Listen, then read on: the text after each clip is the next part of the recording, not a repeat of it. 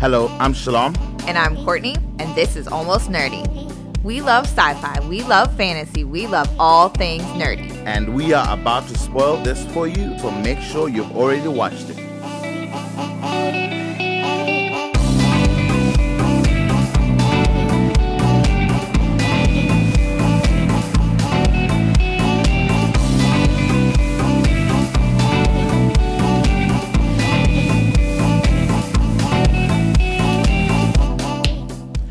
Hey guys, welcome back to Almost Nerdy. This is our 4th episode of Black Stories. Yes, it is Black History Month, and this week we are celebrating with Vampires vs. the Bronx. It is a Netflix original movie. It is so cute. Yeah. As we said in the opener, if you have not seen it, we're going to spoil it. So make sure you watch it, especially this one. It's just super cute. Definitely worth a watch. So pause, watch it, and then come back. Or if you already watch it, just ignore us and keep listening. Just ignore us. So one of the things that we always start with is we like to start at the top and see who's behind the scenes. Yes, we see a lot of like people of color on screen, and we see like a lot of diversity in this movie. Yeah. But who's the director, who's the writer, who's the producer, like what's going on there? Yeah. So this was both written and directed by Oz Rodriguez. You might know him from Last Man on Earth, and also he did a lot of SNL skits and things like that. But yeah, he's Latinx, so I do feel like we got like a lot of Spanish in this movie, like a lot of like it's very it's kind of it's the little mayor is he's black Latinx. I think that's the right Miguel. He is such a great character. I love Little Mayor. Yeah, really well. He kind of reminds me of Miles. Morales, yeah. I was thinking the same thing. Really cares about his neighborhood. Yeah. It kind of reminds me of that. That's the same vibe. Yeah. Really cool. So we're going to dive into that, but we're going to first take a break.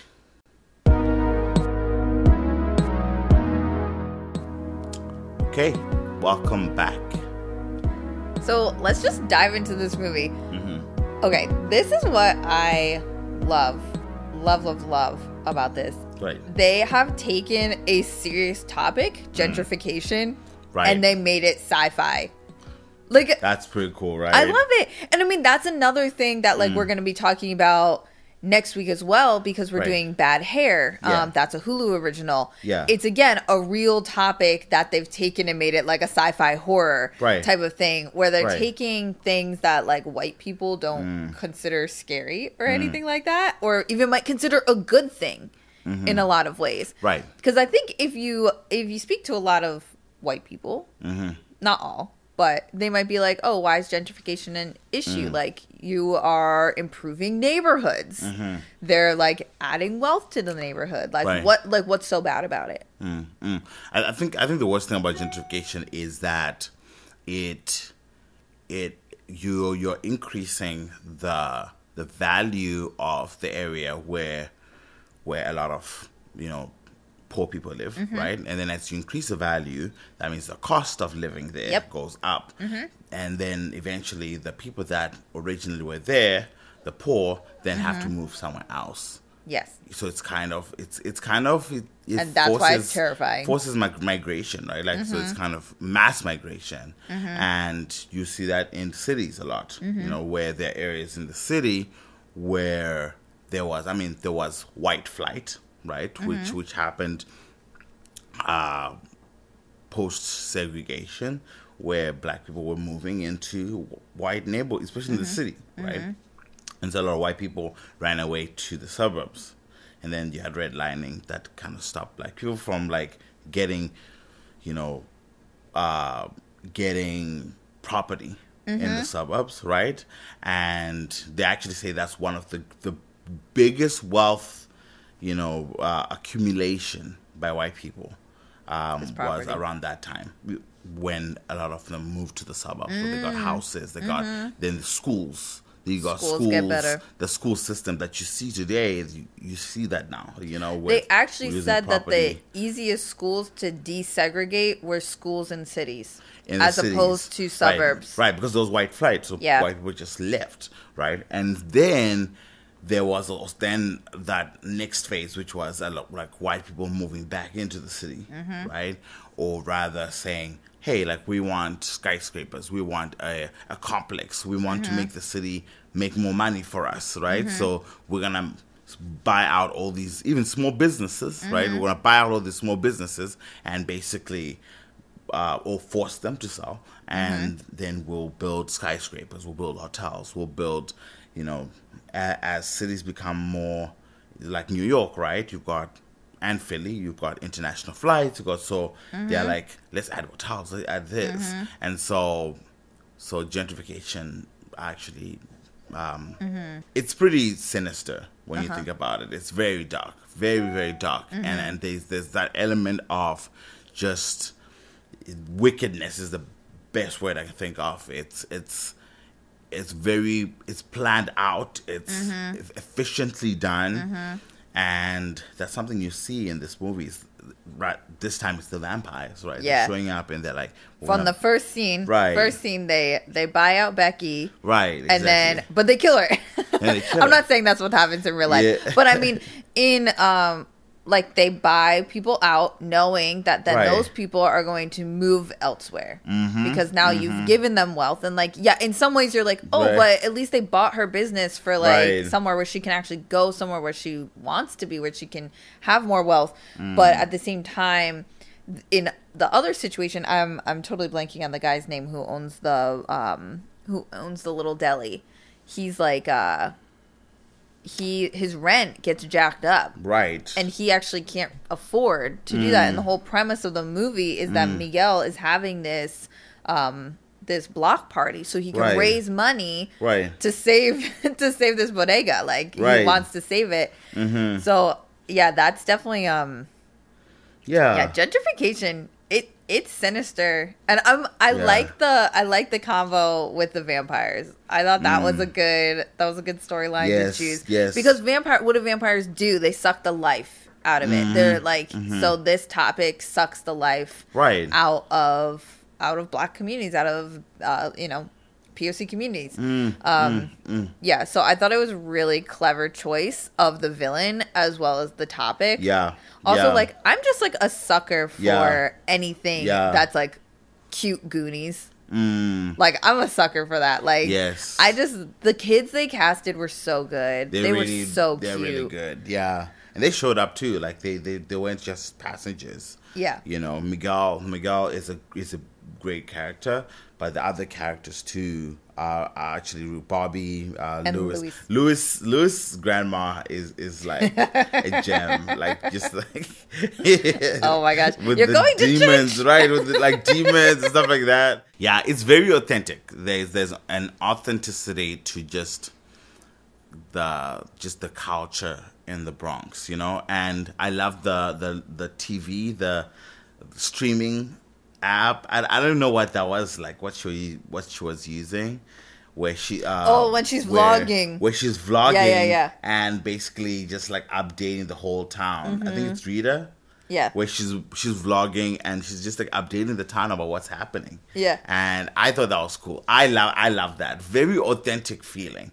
And that was something that I wonder if it's like really like the movie got a pretty low audience score. Yeah. So I'm very curious how authentic it really is, because as I've never lived in the Bronx, Yeah. and you've never lived in the Bronx, Yeah. so we both. So to me, I'm like, wow, this is such a like an inside look into like what the Bronx environment, the Bronx community, this is the vibe. That's the vibe, right? This is the vibe that they're in, and.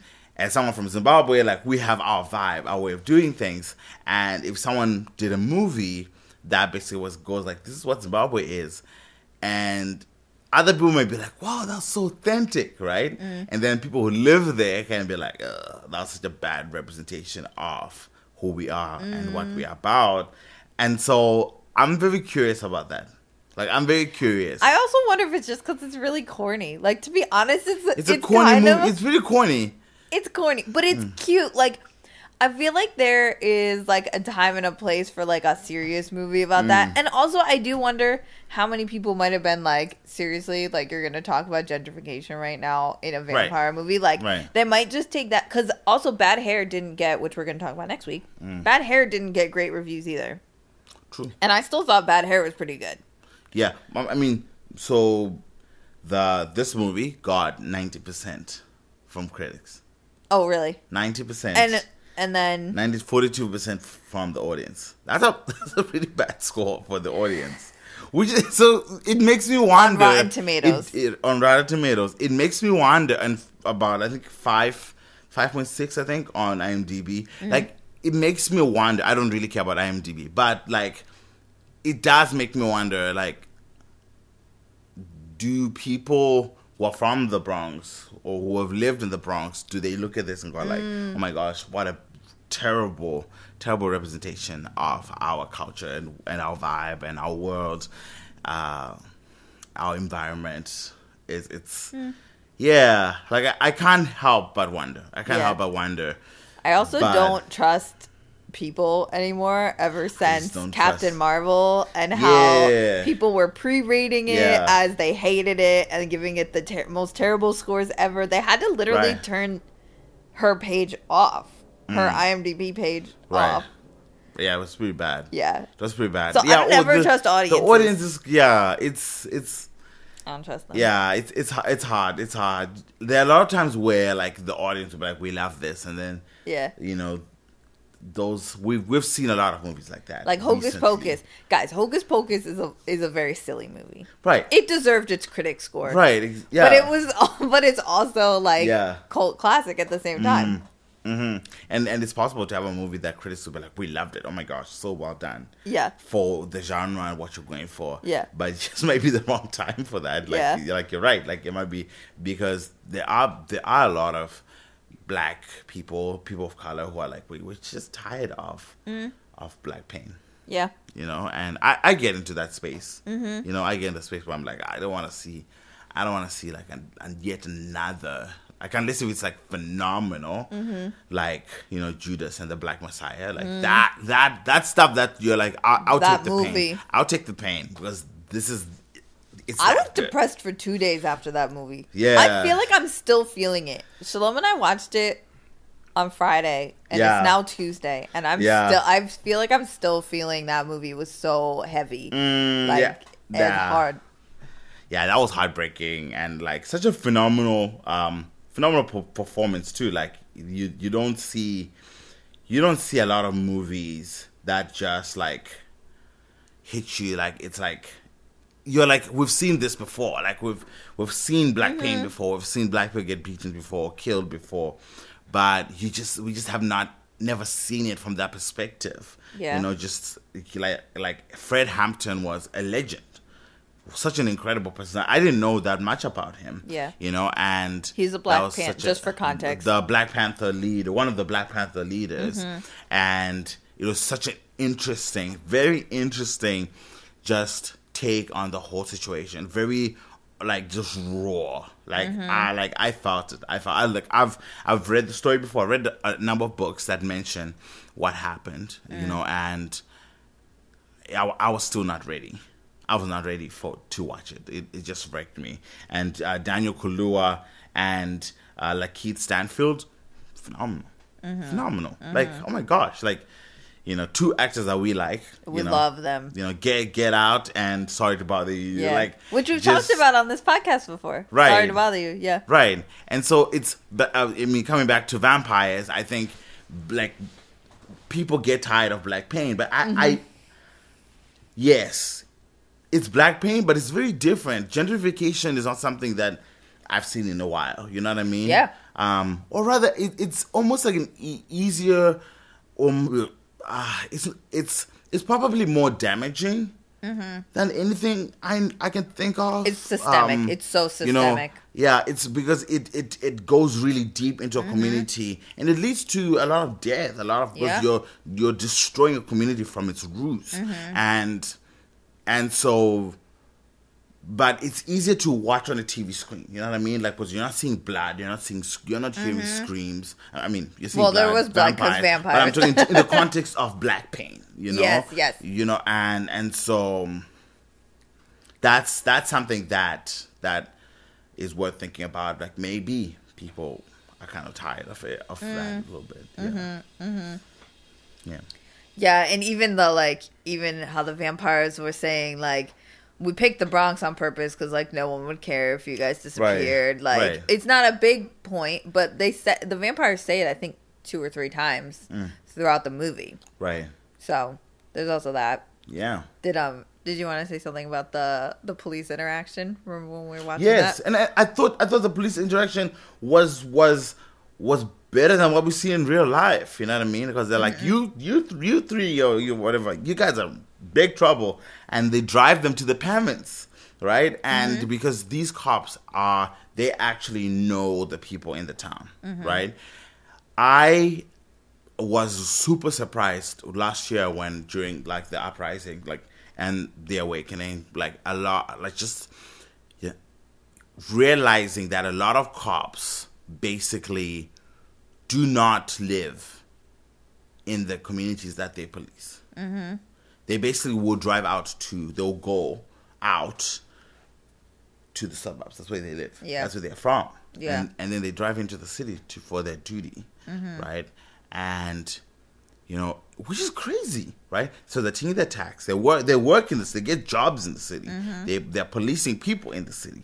But then they take their tax money and they take it out to, you know, the property tax, rather. Yeah. They pay that connected to where they live, to the suburbs, and so they don't actually contribute, you know what I mean, like to the problems that actually are affecting kids in the city, right? Like bad schooling and so forth. So these cops are basically just seen as invaders, you know what I mean? They're invaders. In this movie, it's very different. That it's 2 black cops, but not just. And these cops are like in touch with the community. They know people. They are like, you know, they're kind of. I love the scene where they're like, I used, like, where did you get those files? And he's like, I borrowed it. I was like, busted. He just confessed to a crime, you know. and I just thought that it was such a refreshing, like different perspective, you know, to what we see a lot on TV when you hear of places like Rochester, you know, where it's like you're not gonna like pepper spray a 9-year-old kid that you know that you go to church with, that you see at the store when you're off duty. You're right there in the store buying your drinks, buying your food at the same stores that they go to. You know what I mean? It's like, but I feel like a lot of these cops, they are invaders. They invade. Basically, that's why they can distance their emotions in moments where that need empathy. That's why you're hearing a lot of shootings of people with mental health problems, right? And a cop gets called, and then you hear like they put a duffel bag over someone. You know, you're like, what the hell? Like, you guys, did you not like think this is a bad thing to do? Like, did you not like? Did your feelings not twitch, not even a little bit? I think a lot of it has to do with the fact that a lot of these cops have no connection whatsoever to the community. And so they have no empathy. So it gets bad. It gets really bad. Yeah. So I loved their take on cops. In this movie. It was more like not what we see. You know, I'm sure it's there. For the cops that, you know, but it's not the typical story that you talk hear. To people when they're on patrol, but the police officer that comes through our neighborhood always makes a point to say hello to Shalom. Like, he's stopped a couple times and like personally said hello to you. Right. Like, and we've even like, they usually stop and like say hi, which is nice. Yeah, it's definitely different in the suburbs. Like, it definitely is. Like, even when I was growing up, I still remember this, Officer Graham, he was like the head of police for my town. And he made a point to come to at least one assembly every year.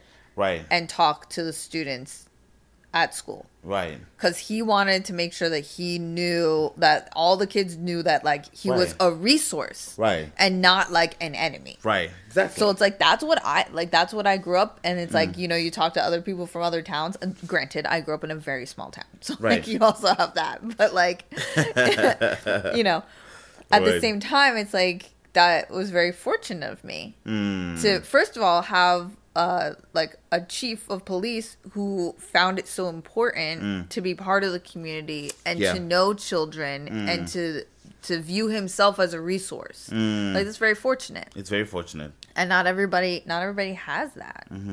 Because, I mean, the history of policing was just, they weren't brought about as a resource. Yes, it wasn't brought about as a resource. They were used to oppress black people, you know, to catch slaves. It's like slave catching, right? And then when that was all done, they created these fraternities that basically that built up to the KKK and so forth, and then one thing led to another, you know, like, so there's tons of like white supremacy there.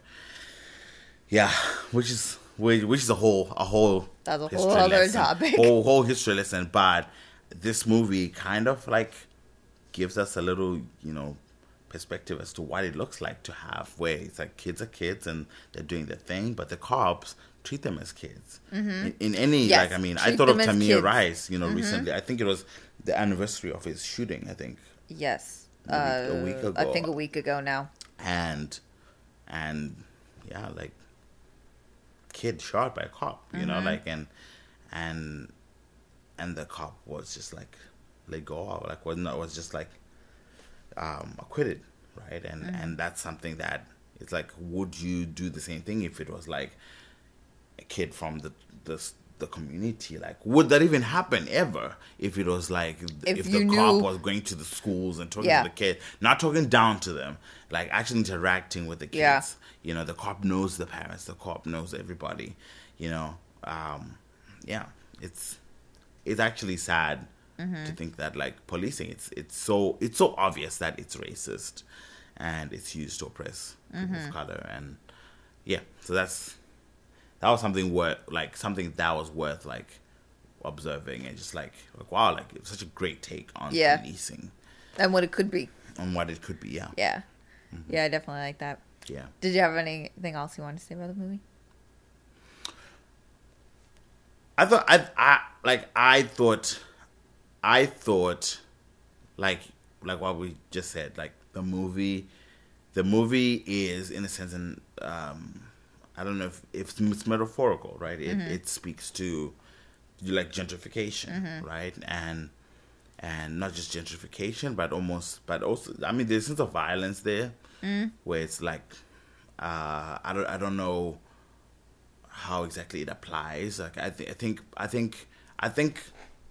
I was reading a book that was talking about just how, you know, kids in the city, how black people in the cities are treated, and how it's just it's intentionally made into like a wasteland, right? And a lot of black people die from what happens, like, in the cities. Hospitals, right? You talk about hospitals and how a lot of black women die. You know, they say that, you know, like, doctors are to black women what police are to black men. You know, and by virtue of just the misdiagnosis, or like just like the horrible things that happen. But not many people talk about all those things. George Floyd was like, and I'm not belittling his death. I'm just trying to create an image, right? Like, that people can hold on to. He was the straw that broke the camel's back, right? That means there was more black people have died from policing. Like, a lot of black people. So when you see towns, when you see people, you know, like, end up like rioting and getting upset, it's the community. It'll be like, they'll literally count for you the number of deaths that have happened to push them to that point. It's not just one moment that is like, oh, we don't really know what happened there. Like, I mean, George Floyd, we all know. We saw it on TV. We saw it on TV. We saw it online. But what people don't understand is that they're not just protesting George Floyd. George Floyd, yes, is the spark, right? Ahmaud Arbery, a spark. Breonna Taylor, a spark, right? And I mean, black women are not talked about as often. You know, when we talk about intersectionality, that's one. Black women are just like left out. Yeah. You know, even though cops also kill black women, right? Yeah. And so there are all these deaths that are piled on top of each other. All these deaths that when George Floyd happened, that was just it was like. That was like, oh my gosh, this is the final straw. So I think that's just something that, like, when you see in this movie, it's like, because there's this idea, they're like, yeah, we can just kill you guys. Yeah. And no one will care. We're gonna just like suck your blood, throw you, you know, and people can complain, but you're in the city. No one cares. No one really cares about you guys. Yeah. And I think that is something that I think a lot of white people need to think about that more, and just be like, hey, you need to understand, you have just arrived. To the white people who are allies, who say, hey, I like, oh my gosh, I saw what happened to George Floyd. I need you to take a step back and realize that, hey, we've been like I mean, I say we because I'm black, but you know, I moved here 7 years ago. But black people in America have been experiencing this level, this type of oppression, murder, beatings, like embarrassing searches. They have been experiencing it for a long time, a very long time, like hundreds of years. Since slavery. Yeah, it's never like stopped. Hundreds of years. It's never stopped, and so it's only got more sinister. If you go into the city, and you talk to black people in the community and say, hey, can you name 5 other people who died the way George Floyd died? I'm sure they can just like offhand go like, yeah, oh my gosh, and a lot of them, it's people that they know, it's relatives, it's friends, it's people that they went to school with, and that is something that we ought to take that step back, right? It's like George Floyd was like such a. It was life-changing. His death was just horrible to watch, and it moved the whole nation. I just wish that it happened, like in terms of the awakening of the nation. I wish that it happened earlier, before many black people died. Yeah. But people just think, it was just George Floyd, and that was it. But it's because you haven't been watching, you haven't been caring. So black people have been getting killed. And nobody's just really cared. And I think this movie actually represents that. Wow. You know, it's true. It's true. You see all those flyers on the, they have all the missing people flyers everywhere. Right. And they're just in the background. It's just like a silent kind of nod to the fact that all these people have been dying. Yeah. They're just missing. It's not an exaggeration. Yeah. You know, it's actual real life. It's like black people in America have really been like oppressed and like murdered. We might have mentioned this before, but there is a Blackish episode that I would definitely suggest watching where one of Bo's white relatives is Cousin like Greg, he's like really becoming an ally, and Dre starts to get really annoyed with him because he's not willing to make the sacrificial steps. Right. So, like being an ally, you know, it's more than just like telling people like stop being racist. Like there's actually things that we can do as white people. To that literally demand sacrifice, and it's like it's the things that that like black people have had to do their whole life if they wanted to have freedom, basically. But it's things like, you know, if you live in a city, like not sending your kid to a charter school, like having them go to public schools so that some of that wealth and resources start getting into those schools. But it's like, it's a sacrifice because you know your kid's not getting as good of an education. But it's like the fact that you're sitting there going like, oh, if my kid goes to public school, they're not going to get as good an education. Like, then you know something's wrong. You know something is wrong.